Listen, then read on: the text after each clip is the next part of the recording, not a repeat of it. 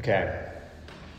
It was my freshman year of college and the second week of school when I was sitting in the dining hall.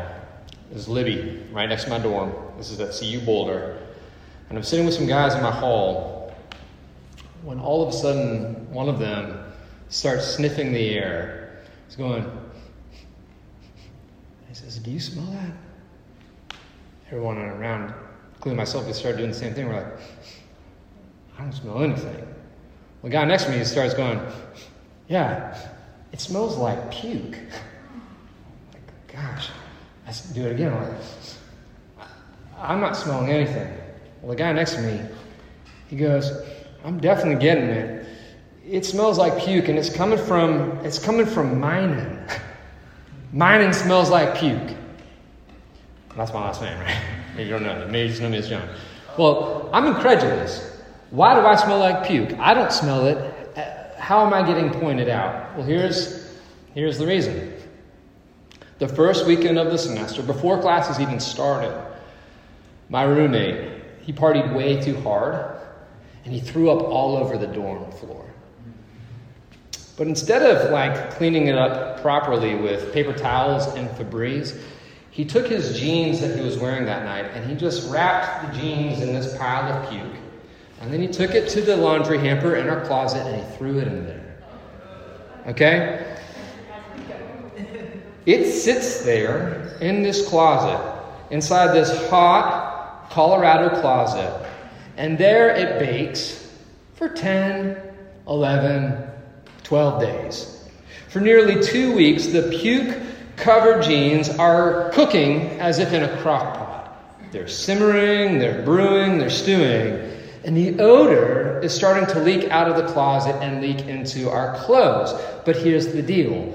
My roommate and I, we had no idea. Right? We were too close to it, as it were. We were like goldfish, asking, "What's water?" Swimming in this stuff, just not knowing what it is. Right? Not only were we too close to the problem, the process, right, was too slow. It was too gradual for us to notice. Right? It was a slow invasion. It was a gradual takeover of our clothes. And we couldn't see it, and we couldn't smell it. But everyone else around us could, and they did. They knew what was up. We smelled like puke. We were the stinky kids in college, and it was only week 2. And if someone hadn't spoken up, we would have been that way for much, much longer. And here's how this connects with what we're looking at tonight. We all have things in our life that, if ignored or untended to, will take over our lives.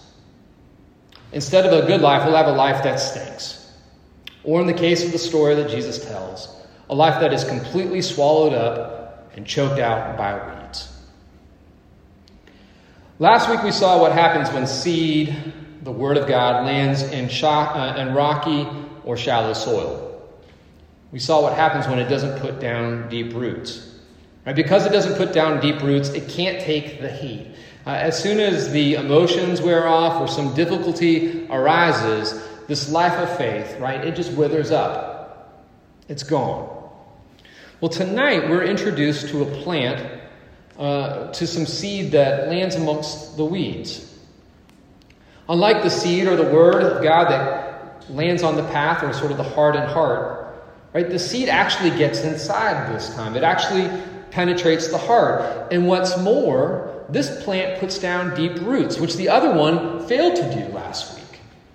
But sadly, something is still off. Something still goes wrong. Well, what is it? Well, Jesus identifies the problem in verse 7. He says, the reason why this plant fails to produce any fruit, grain, is because this plant is choked to death. It's strangled.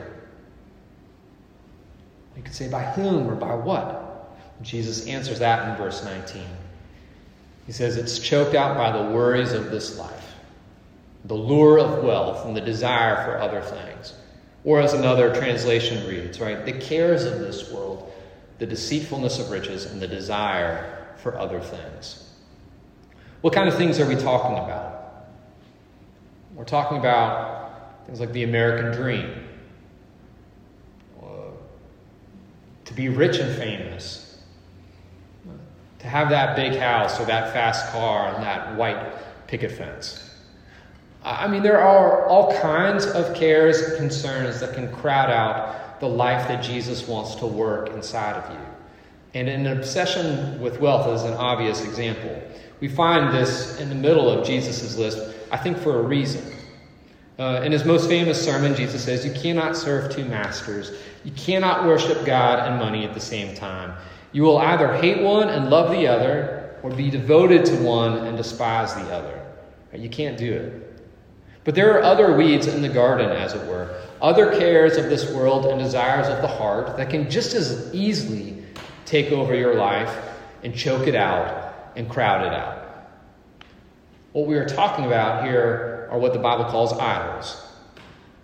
An idol is anything besides God that we put in the place of God, thinking, if only I have that, then I will be happy. Then I will be something. Then I will be satisfied. Then I will have the good life. Then I'll be #blessed. Right? Anything besides God that we put in the place of God. And these idols, they come in all shapes and sizes. You can pick your poison. Maybe it's prosperity, popularity, power, pleasure, protection, even your prerogative. They don't all start with P. I just thought that was fun. Right? If being rich and having the most possessions is the most important thing to you, the life of Jesus is going to get squeezed out of you. You might ask, well, how or why is that the case? Well, think about it. The way of Jesus is a way of generosity and hospitality. It's a way of sacrificial giving. It's about sharing your resources and not hoarding them. This is why you can't serve God and money at the same time. You can't do it. If being popular or being seen as cool is the most important thing to you, the life of Jesus is going to get squeezed out of you. And it's true, Jesus drew large crowds, but many in attendance hated him. He said lots of unpopular things. He ate with sinners and tax collectors, what folks nowadays would call losers and scumbags. He ate at their table. He faced constant rejection and ridicule, and if you follow him, you'll follow him in this too. If having lots of power and exercising authority over lots of people is what's most important to you, the life of Jesus is going to get squeezed out of you. Jesus is the most powerful person on the planet. He's the Lord of the universe in the flesh, but he shows us what true power looks like. It looks like giving your life away for the sake of others. It looks like washing feet, not having your feet washed. If you want to live a life of ease and carefree living, a life that is painless and full of pleasure, the life of Jesus is going to get squeezed out of you. The way of Jesus is the way of the cross and self-denial. And when we follow him, we're often led into places we don't want to go. Right? Towards suffering and not away from it. Towards hurting needy people who make demands of our time. Not those who make our lives easier. If being safe and protected is the most important thing to you, if what is driving your life is being safe and having your kids safe and avoiding all kinds of pain and suffering, the life of Jesus is going to get squeezed out of you. As I said before, he moves us towards suffering. He moves us towards scary, uncomfortable places and towards hurting and broken people and situations. Or maybe you don't care about any of those things. Maybe you don't care about possessions or power or popularity or pleasure or self-protection. Maybe what matters most to you is your freedom. It's just doing your own thing. It's your prerogative. I want to do what I want to do. That's what's most important to me. And here, if this is what's most important to you, again, the life of Jesus is going to get squeezed from out of you. Because he says, come and follow me and take my yoke upon you. And learn from me. And do as I do. And follow in my footsteps. And I will lead you in the directions that you should go. And that might not be the directions that you always want to go. But they are paths that are good and beautiful and true. Here's the point. There are weeds. Right? Weeds. Cares, concern, desires that can easily take over your heart. That are fighting for your heart, fighting for real estate there. And that takeover will be slow and subtle, but it will surely crowd Jesus out and choke the life that he is growing in you. Because weeds lie so close to our hearts, we often fail to recognize them for what they really are. We just assume, oh, that's just natural, that's just the way things are. We fail to recognize them. And because they choke slowly and not all at once, we hardly know it when it's happening. It's like the broccoli in our teeth or the stinky jeans in our closet. They could be there without us being aware. We can see them. We can't see them, but other people can. And this is why other people can be of such help to us. They can show us our blind spots, and they can help us deal with our idols if we let them. Because we all have them. But here's the thing, we cannot fix what we do not see. And this is why you cannot bear good fruit without putting down deep roots, one, but you can't bear good fruit without getting weeded either. You need roots, and you need people to weed your life. Last week, Jesus invited us to put down deep roots. And this week, Jesus is inviting us into relationships with other people too. People who love us and who care about us and who know a thing or two about the kingdom of God and the ways of following Jesus. If you don't have people like that in your lives, people who can point out the weeds and help you disentangle them, then the life of Jesus is going to get squeezed out of you.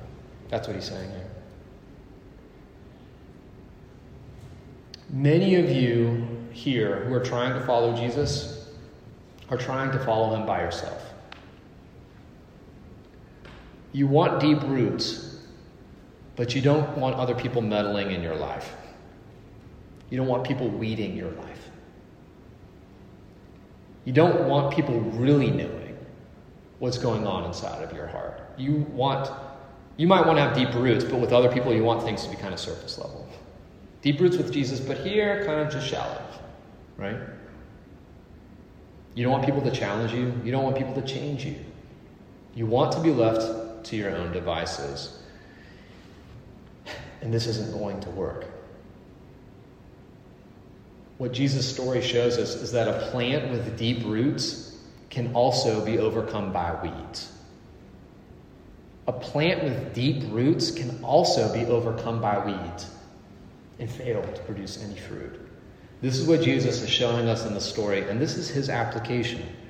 You absolutely need to put down deep roots if you want to live this good, fruitful life to the fullest as it was meant to be lived. You need deep roots. You absolutely need a deep, intimate, personal relationship with Jesus. But that is not all. You also need people in your life who can call you out and call you in. People who can help you identify the idols in your life and who can help you deal with them, disentangle them, sort of get them off of you. Specifically, what kind of relationships are we talking about? We've identified sort of the problem, right? What's the solution? Well, specifically the kinds of relationship I'm talking about having good friends. You really need friends. I'm not talking about Facebook friends. And I'm not talking about drinking buddies.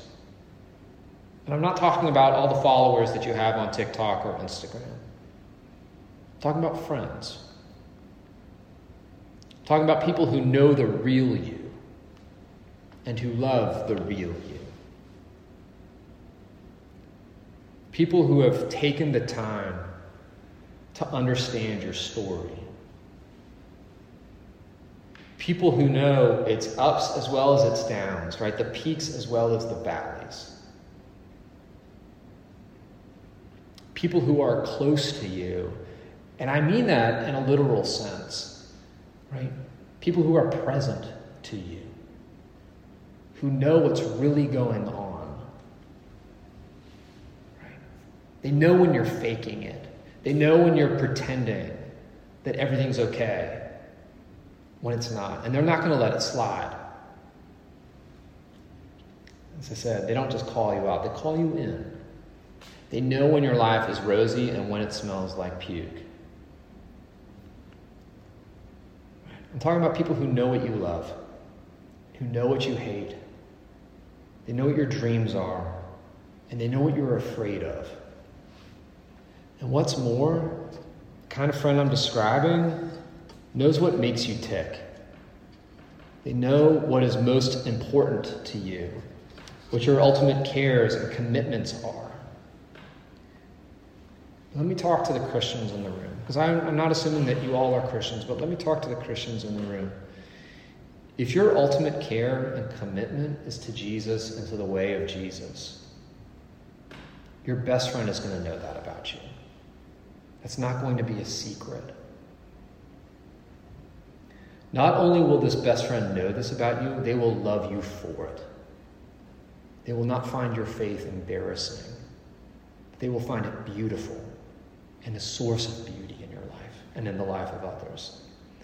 Your best friend will want to nourish what is best and brightest in you, which is why they are willing to say the hard thing when weeds pop up and they begin to squeeze out what is most life-giving in you. This is one of the most important ways that they love you. It's not when they're always affirming. Sometimes they love you when they're critical. That's them being caring. That's them helping you to tend to your blind spots. Because as I said before, we cannot fix what we do not see. And we cannot live life to the fullest without friends like this. It's wedding season right now, which looks and sounds like weeding season on the page, but it's wedding season. And I went to the wedding of a former RUF student, UVM alumni, last weekend. I'm going to another wedding this weekend in North Carolina, and then I'm going to be in a wedding the following weekend. So there's lots of weddings happening right now. A lot of the weddings from 2020 are being pushed to 2021. It's on. And I love them. I look forward to weddings, and I look forward to the opportunity to be with some of my dearest friends. When you invite people to your wedding, Sam and SJ are going to be getting married in the spring. My sense is that you're going to be inviting the people that you're closest to, the people that you're closest with, right? The bride and the groom are there that day to make public, permanent promises to one another, right? I'm saying yes to this one, and then saying yes to this one. I'm saying no to everyone else. That's fair, right? That's the way it works, right? I'm saying yes to this one for richer or poorer, in sickness and in health, and until death do us part. Bride and groom, right, are making promises about the kind of people they want to be and the kind of life that they want to live. And they're doing this in such a way that everyone who's closest to them can hear it. Right? These are not things that they're saying to one another in private. They're making this public. This is who I want to be. This is the kind of life I want to live. And the reason they're making this public is because marriage, like the life of faith, it's hard. And you can't do it alone. You cannot do it faithfully and fruitfully in a vacuum. You need these other people around you to help you and to support you and to keep you true to your promises. And that is why those people are there. They're there as witnesses to the promises. Not there just to eat your cake and to tear up your dance floor, though they can do that too. The reason you really want this group of people around you on that day is so that they can hear the kind of person you want to be, the kind of life you want to live, and that they can support you in that. That's what friends do. That's what family does. As I say this, there's a point of tension that I've been feeling all semester long, but I think really comes to a head here. Right? Jesus is saying there really is such a thing as the good life. There really is such a thing as life as it was meant to be lived. Life to the fullest. There's a way to do this well. And there's a way to really mess this up. Our culture doesn't like that. Jesus is saying one of the ways that you can mess up your life is to live in isolation, right? Totally cut off from other people. But another way that you can really blow it is by surrounding yourself with people who never challenge you. By surrounding yourself with people who only affirm you. These are people who, if your life is being invaded by weeds, just watch us. Don't want to rock the boat. If your life is being taken over by weeds, they clap. You do you. Good for you. That's not a friend. A true friend is someone who knows and loves you, but also has a sense of what the good life is and what it entails, right? They know the difference between the kingdom of God and the American dream. They know the difference between following Jesus and following your heart, which sometimes misleads you. They know the difference between right and wrong, and they know how to get you back on track. You want to live a good life? You want to live life to the fullest? You're going to need people like this in your life. The culture hates this kind of talk because it doesn't believe in objective truth. It only believes in subjective realities, that everything is relative, that you do you and nobody has the right to tell you otherwise. And this gets extended. It gets sort of carried over into our conceptions of friendship and our conceptions of love, right? Since there's no right or wrong, since no one has a right to tell anybody anything, right? We end up with this culture of you do you and let's just affirm everything about you. That's what it means to love somebody. And I think that's nonsense, and I think it's ruinous.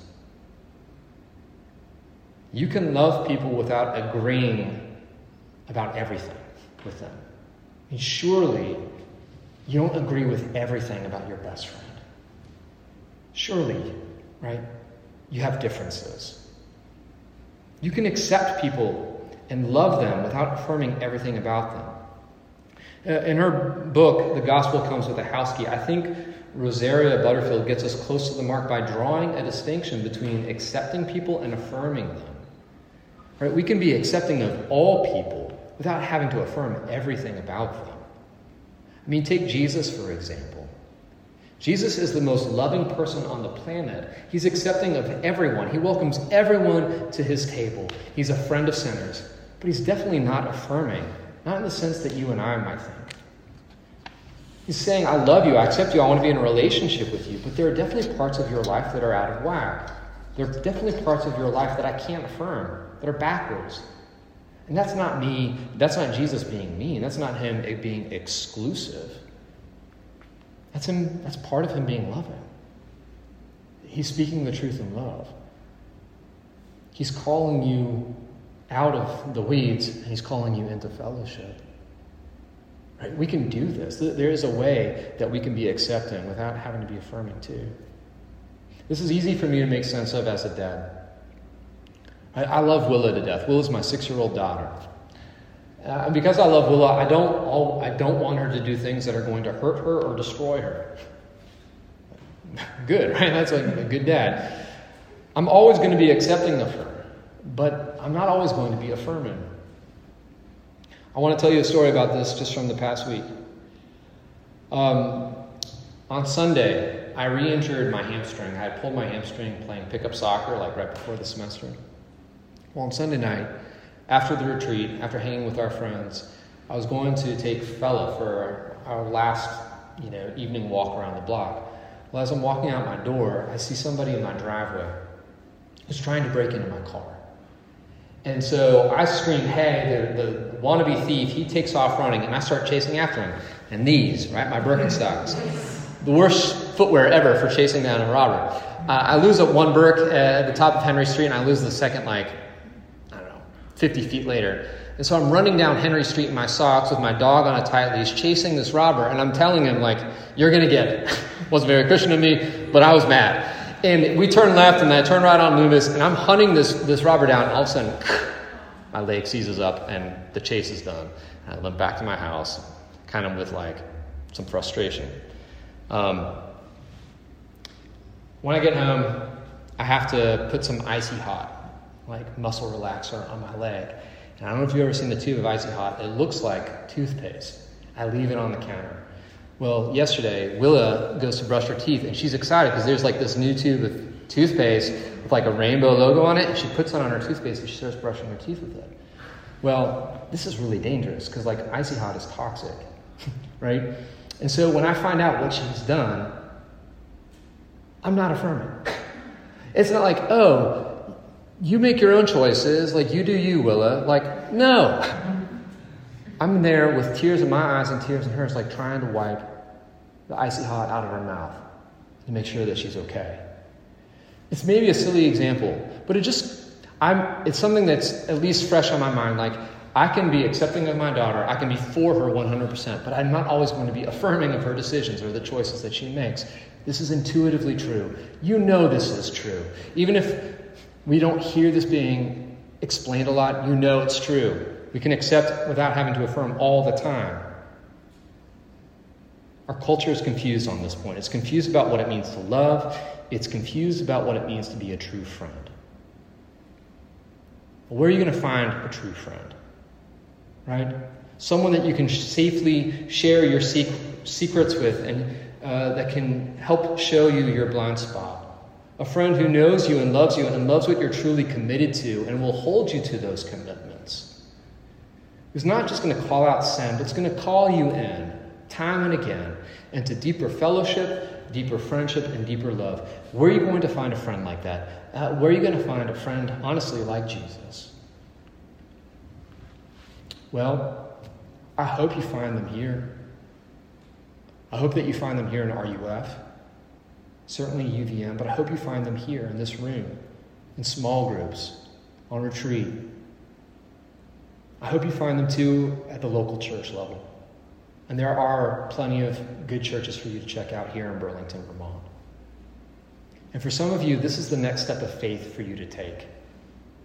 You have in place deepening roots, right? You are learning how to connect with Jesus at a personal level, but you don't have friends like this. You don't have friends like the ones I've described. Not only do you not have friends like this, you're not in a community like this, or maybe you're just at the margins.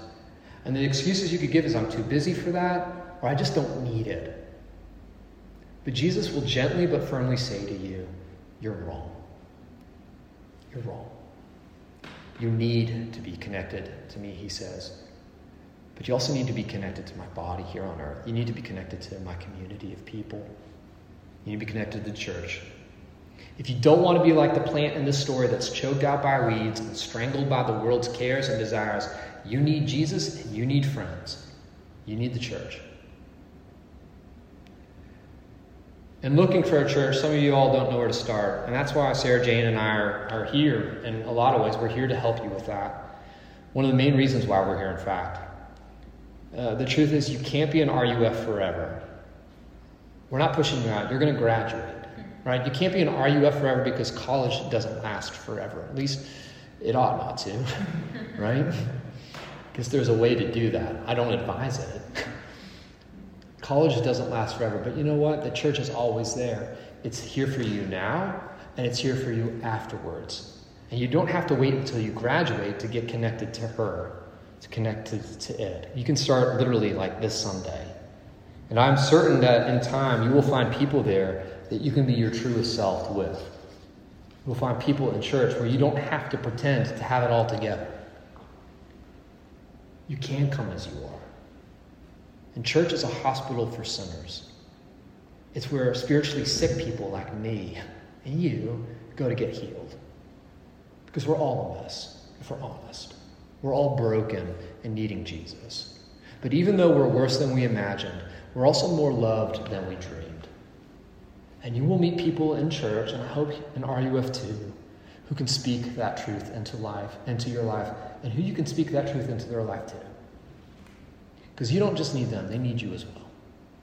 You don't just need good friends, you need to be a good friend too. I'll wrap this up. In the movie Toy Story 2, Woody gets toy-napped by this grimy, sleazy toy collector named Al. Remember this movie? Okay. Al's trying to get the whole Roundup game, right? Remember that? Right? So he can sell them in a museum. And in sort of captivity, Woody is given a glimpse into how famous he really is.